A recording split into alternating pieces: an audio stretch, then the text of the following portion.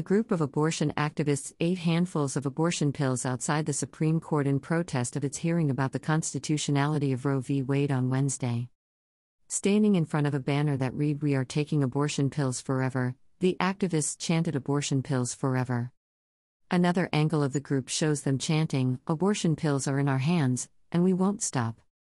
Journalist Drew Hernandez commented on the protesters, calling them a death cult. Death cult, ecstatic pro-baby murder activists take abortion pills in jubilation outside SCOTUS in D.C. in front of a banner that says "We are taking abortion pills forever." "This is what a death cult looks like," Hernandez tweeted along with the clip of the group. As the Supreme Court began their oral arguments over the Mississippi-based Dobbs v.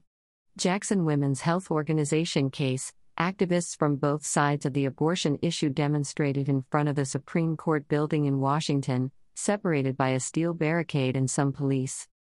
The Dobbs v. Jackson Women's Health Organization case deals with the constitutionality of a law passed in Mississippi in 2018 outlawing abortions in cases where the unborn baby was more than 15 weeks.